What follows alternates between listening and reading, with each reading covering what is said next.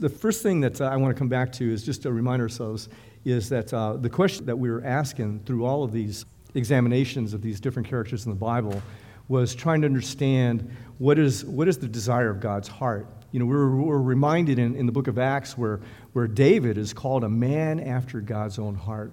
So we're asking ourselves, well, what does that mean? Because we certainly want to be part of that company of saints, to be called people after God's own heart.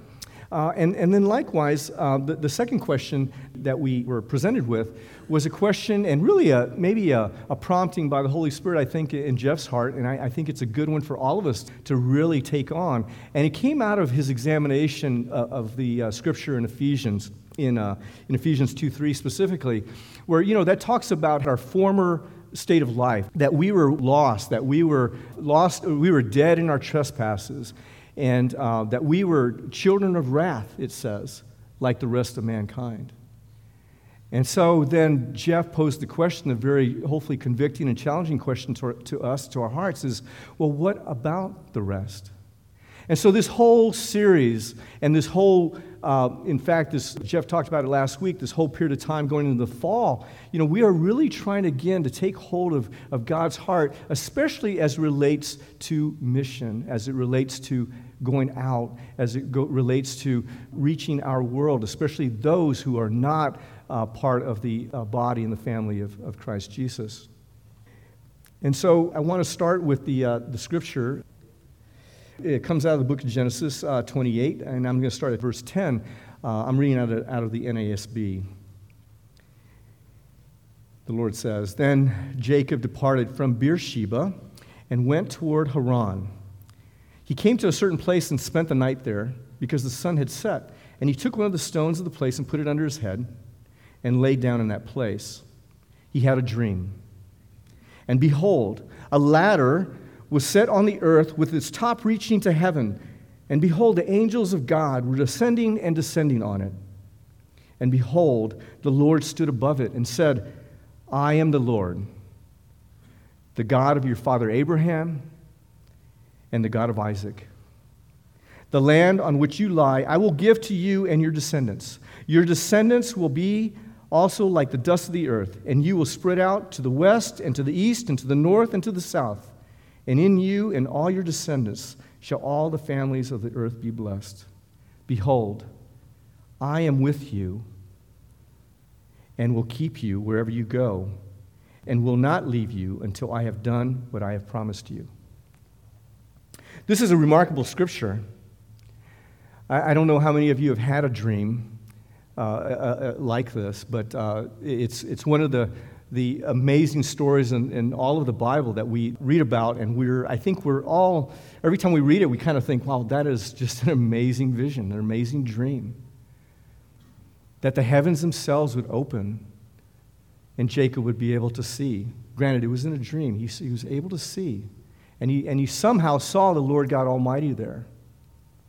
And what's also significant here is that our Lord, after giving him this amazing vision, is that he gives him an amazing promise. This is not a new promise. This is what's referred to often as the Abrahamic promise that our Lord first gave to his grandfather Abraham, and which he subsequently gave to Isaac. And now he gives it to Jacob, the grandson. But I find it fascinating that this scripture that we just read in 28 is preceded by the stories in chapter 27. But I'm just going to read a little bit of 27. Genesis 27, starting at verse 34. When Esau, this is Jacob's brother, heard the word of his father Isaac, he cried out with an exceedingly great and bitter cry and said to his father, "Bless me, even me, O my father." And he said, that Isaac is responding, and he said, "Your brother came deceitfully and has taken away your blessing." Then he said, "Is he not rightly named Jacob? For he has supplanted me these 2 times. He took away my birthright, and behold, now he has taken away my blessing." Now he's taken away my blessing. it really makes us ask the question.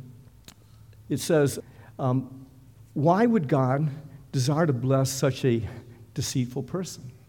We read in this short passage we just read, it was a summary of the two incidents that we read prior to chapter 28, where first, in one incident, Jacob, a lot of commentators believe that Jacob actually planned this situation, where he's making up some nice stew, and he knows his brother Esau has gone out. He's a man with a big stomach, and he's coming in, and he tricks him into giving up his birthright. Well, the birthright in those ancient times was a big, big deal. Okay? I mean, Esau was rightly what's called the firstborn, which means that he gets everything. And Jacob will maybe get some crumbs. But the firstborn gets everything. And so what he was doing was giving away all that was entitled to him as the firstborn. You know, property, land, slaves, servants, whatever.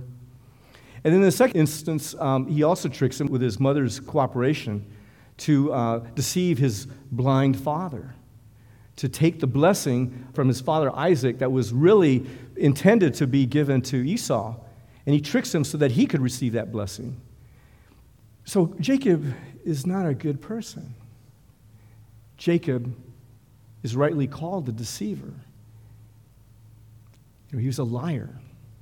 He was a thief. And yet, our Lord God Almighty gives him this amazing vision right on the heels of this. No pun intended. His name, by the way, I say that because his name also means heel, grabbing the heel, because they were twins. They came out and one was holding the heel. So on the heels of that story, we've given this great revelation to Jacob, this great promise, this reiteration of the Abrahamic promise now given to Jacob. And so we got to ask ourselves, why? And I would offer you that it's because God is on a mission. He's on a mission to ultimately reveal his glory. And we will examine a few scriptures on that. But his mission began from the very beginning. See, his glory is something a lot of times people don't really understand what we mean by glory. Glory is manifested in a lot of different ways. But really what it is his display, his full display of his perfections, of God's perfections. His perfections of his character, his perfections in his beauty. We can think back on the Transfiguration, where the Lord Jesus displayed his glory, and physical glory. His beauty, his splendor was displayed. We see it in all of creation. We look around and we're in awe of the mountaintops of the Himalayas or the Rocky Mountains or the depths of the sea and all that is dwelling and swimming amongst the great oceans of the world. We are in awe of the celestial bodies that are revolving and how are they kept in orbit without all crashing in on themselves. We're revealing God's glory and the understanding of all the physical laws of the universe. You know, the strong and the weak forces, the gravitational forces, and all these things display God's glory. But his glory is also displayed in horrific things. They're displayed at the cross at Golgotha, where we see his attributes of justice and mercy displayed perfectly at the cross with Christ on the cross. Here we'll examine a few scriptures where it talks about the Lord's intent. In the book of Numbers, this is still while the Israelites are navigating the deserts before they get to the land of Canaan. And the Lord says, as truly as I live and as all the earth shall be filled with the glory of the Lord.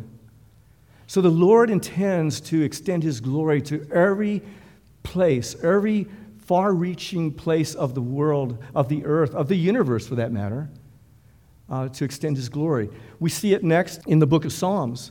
And this is after they're in the promised land. And David and the subsequent psalmists are writing, it says, "Blessed be his glorious name forever. May the whole earth be filled with his glory." And then finally, in a time of trial and tribulation, after the Israelite people have gone in rebellion and have become apostate, have rebelled and forsaken their God as their Lord, the prophet Habakkuk gives us this. And he says, "For the earth will be filled with the knowledge of the glory of the Lord as the waters cover the sea."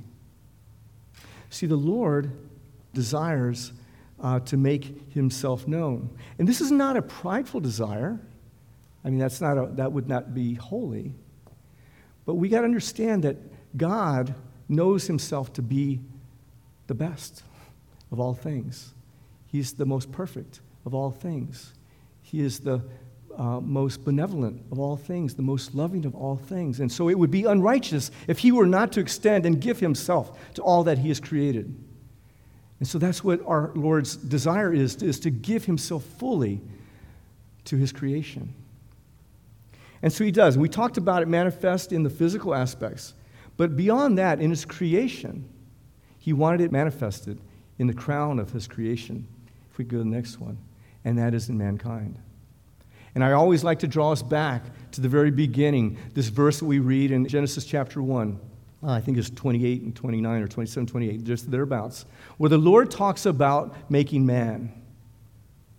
And he says, let us make mankind in our own image, male and female, he created them. In his image, he made them. See, he made mankind in his image to also glorify himself to the ends of the earth. And he says it, God blessed them and said to them, be fruitful and multiply and fill the earth. See, he created us in the beginning, from the very beginning, for a purpose, with a mission in mind, and that was to extend his glory. We were intended to go forth as image bearers throughout the world. We were to represent him. We were to reflect who he was in all places in the world. We were to reflect him and to represent him in the way that we create, the way that we care for one another, the way that we establish just and holy government, the way that we care for our environment, the way that we extend justice and mercy and grace to others. We do this in all these ways, and this was our Lord intended in the beginning. But as we all know, that was not the way it stayed, right? So the fall came, and the Lord brought judgment on the world. And following that, after Noah, who is declared, by the way, righteous, the Lord calls him righteous. And in aftermath, the Lord is effectively starting over with Noah and his descendants. And he says the same thing. He gives him the same mandate. He says, God blessed Noah and his sons and said to them, be fruitful and multiply and fill the earth. And they go forth, and what do? They get into all kinds of trouble. We end up at the Tower of Babel, and we mess up all over again. But the Lord's purposes, his mission, will not be overcome. It will not be impeded. And this is where we enter into the Abrahamic promise. And the Lord initiates an aspect of his overarching mission, and that is to rescue what has been lost, so that he can recover what's been lost, so that he would have a people for himself to go forth as his image bearers, declaring the glory of the Lord, displaying the glory of the Lord. That the end of his government will find no end, that he will have government, he will have creativity, he will have beauty, he will have justice, he will have shalom forever and ever. This is his desire. And he started this plan with Abraham, and we read in Genesis 35, this was actually to Jacob. But it's very similar, it sounds very similar to the mandates that he gave to Adam and to Noah. And he says again, I am God Almighty, be fruitful and multiply. A nation and company of nations shall come from you, and kings shall come from your own. See, the Lord was calling Israel to be, for him, a nation of priests, a holy nation that would go out and display the character of God Almighty himself. In Isaiah 43, the Lord tells us that everyone who is called by my name, everyone who is called by my name, whom I created for my glory, he wants to show his glory. He wants to display his perfections, whom I am formed and made. But we all know also what happened after Abraham, after Isaac and Jacob. They too could not keep the promise. They could not live up to the law, the Mosaic law. And so we read all about it in the books of Samuel and the Kings and all the historical books, and we read about their apostasy and the rejection. We think what has happened in Texas and in Ohio as being a tragedy and being a terrible horror. It is. But what the Israelites did over hundreds of years was thousands and thousands of horrors in offense against the living God. And yet our Lord did not give up on them. He never, never abandoned his purpose. He never, never abandoned his mission, because our God is a missionary God. Our God is a rescuing God, and our God has a purpose to display his glory. He's a benevolent God that he wants to share in that glory. He wants to call a people to himself, to be his own for all of eternity, to walk with him, to share with him, to enjoy him forever. That is his intent. And so our Lord, being the rescuing God that he is, he sends his son. The promise of Abraham, the seed of Abraham. And our Lord comes to finish what no human could accomplish. We read here at Romans 5, "For while we were still weak, at the right time Christ died for the ungodly. For one will scarcely die for a righteous person, though perhaps a good person one would dare even to die. But God shows his love for us in that while we were still sinners, Christ died for us. Since there we have now been justified by his blood, much more shall we be saved by him from the wrath of God. For if while we were enemies, we were reconciled to God by the death of his Son, much more now that we are reconciled, shall we be saved by his life." Don't those words that I highlighted sound familiar? Jacob was ungodly. Jacob was weak. Jacob was a sinner. But yet, in God's graciousness, God saved him and no longer considered him his enemy. So we have a kindred spirit with Jacob.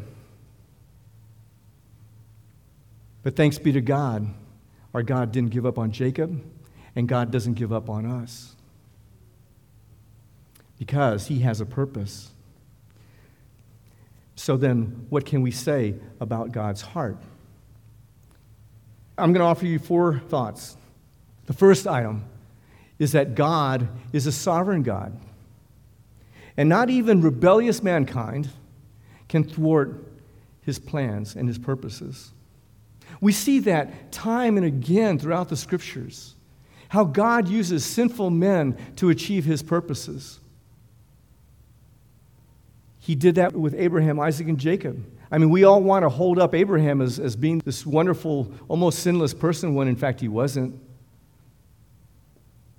I mean, he pretty much gave, well, he did. He gave his wife away out of fear.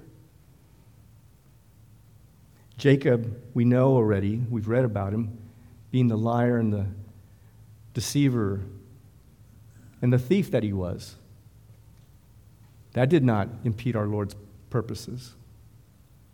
And neither do ours. Neither do ours. This should give us great hope, great comfort. Because no matter what you and I do, if we are in Christ Jesus, he is going to work out his plan. You know, no matter what we hear about going on in Texas, as horrific as that is, our Lord is sovereign over that situation. And our Lord, I don't really understand why things like this happen. I mean, I can give you the theological right answer, but I guess I don't really know in my heart of hearts. But I do know this. I do know that he is sovereign. I do know that when Jesus Christ went to the cross on Calvary, that he was sovereign over every situation that occurred up to that point. And he knew he had a purpose, and that was to raise Jesus Christ from the dead for our sake, for his great purposes, that he would call a people to himself, that he would redeem a people to himself, that they would be his, and they would display his glory, that they would share his glory. Yes, he is sovereign, and that should give us great hope. God is also merciful, as we see in this story. God had every reason to condemn Jacob. He would have been righteous to condemn and judge Jacob, as he would be righteous in judging us and condemning us. But our God is merciful. He desires no one to perish. And so this should grab hold of our hearts, loved ones. This should grab hold of our hearts. This season, it seems like it's every season, but especially as we're running up to, elections and things like that, is poison in my mind. And it poisons, in a little way, our hearts and our minds. It hardens us. Somehow, that shooter in El Paso, that shooter in Dayton, became so hardened that those people were nothing more than objects. And if we are honest with ourselves, we can do the same thing. Perhaps we don't lift up an AK-47 or whatever arm he used. I don't know what he used. Maybe we won't go that far. But we can objectify people. And we can think that they are less worthy of God's mercy than we are. We can be angry at those people. We maybe not want to engage them or talk to them. Maybe there's a boss at work that is really, really controlling. Really, really mean. Really unattentive to your needs or your concerns. And in your heart, you want to despise him or her. But our Lord has mercy on that person. Or perhaps there's some people that live nearby you and they look different than you. They live differently than you. They don't tend to their yards the same way as you. They bring down the property values of our homes. And we resent them. Our Lord doesn't resent them. Our Lord is a merciful God. So he is calling us to be agents of mercy. I will confess, I share all of that. I share all of that, what I described. That is not our Lord's heart. That is not the heart of the one that we claim to love. And we ought to repent of that. The third thing I would offer you is that our God is a promise keeper. This promise that he made to Jacob was because of the promise, the great promise that he made to his grandfather. It was nothing that Jacob did that was worthy of that promise. But it's because God is a faithful, trustworthy promise keeper. And he promised Jacob that he will bless him in the same way he blessed his father and his grandfather. And he promises you and I that if we trust in the atoning sacrifice of his Son, our Lord Jesus, he promises you that you will never be forsaken, you will never be alone, and that you will share eternal glory with him. This is your living hope because he's a promise keeper. And so we should not fret over, if we are in Christ, we should not fret over the sin of the day. We should not run to shame. We should not keep away from this place of grace. We should not keep away from the table of grace because of some besetting sin that you wrestle with day in and day out. Brothers and sisters, all of us probably struggle with besetting sins. There is no one alone here that doesn't. We just have different ones. But that is why our Lord Jesus died for you and I, is to set us free and to reassure us that we are in him, that we have new identities in him. And we're going to talk about that more as we move along in Jacob. But our God is promising you in his Son, because of what his Son did for you and I, that you are right with him. That you are no longer his enemy. That you have been adopted. You are his son, his daughter. And he will never, never abandon you, never stop loving you. And lastly, I offer you that our Lord is a missionary God. That at the beginning, he had a purpose in the beginning, he has a purpose in the end. He wants to share himself with us, with the people that want to love him and trust him and submit and surrender to him. He is a missionary God. And so he's calling us to go forth. The church often thinks that mission is something we add to what the church life is all about. We do fellowship really, really well. We have great potlucks. We gather on Sunday. We even have great worship. And maybe we'll do this extra thing called mission. You see, it shouldn't be thought of as the church has a mission, but rather God has a mission and God has a church to participate in that mission. See, just as much as we have really no option to be part of the church, the body of Christ, if we accept Jesus Christ as our Lord and Savior, it's just intrinsic to being a believer in Jesus Christ. The only question is whether you participate in the life of the body of Christ.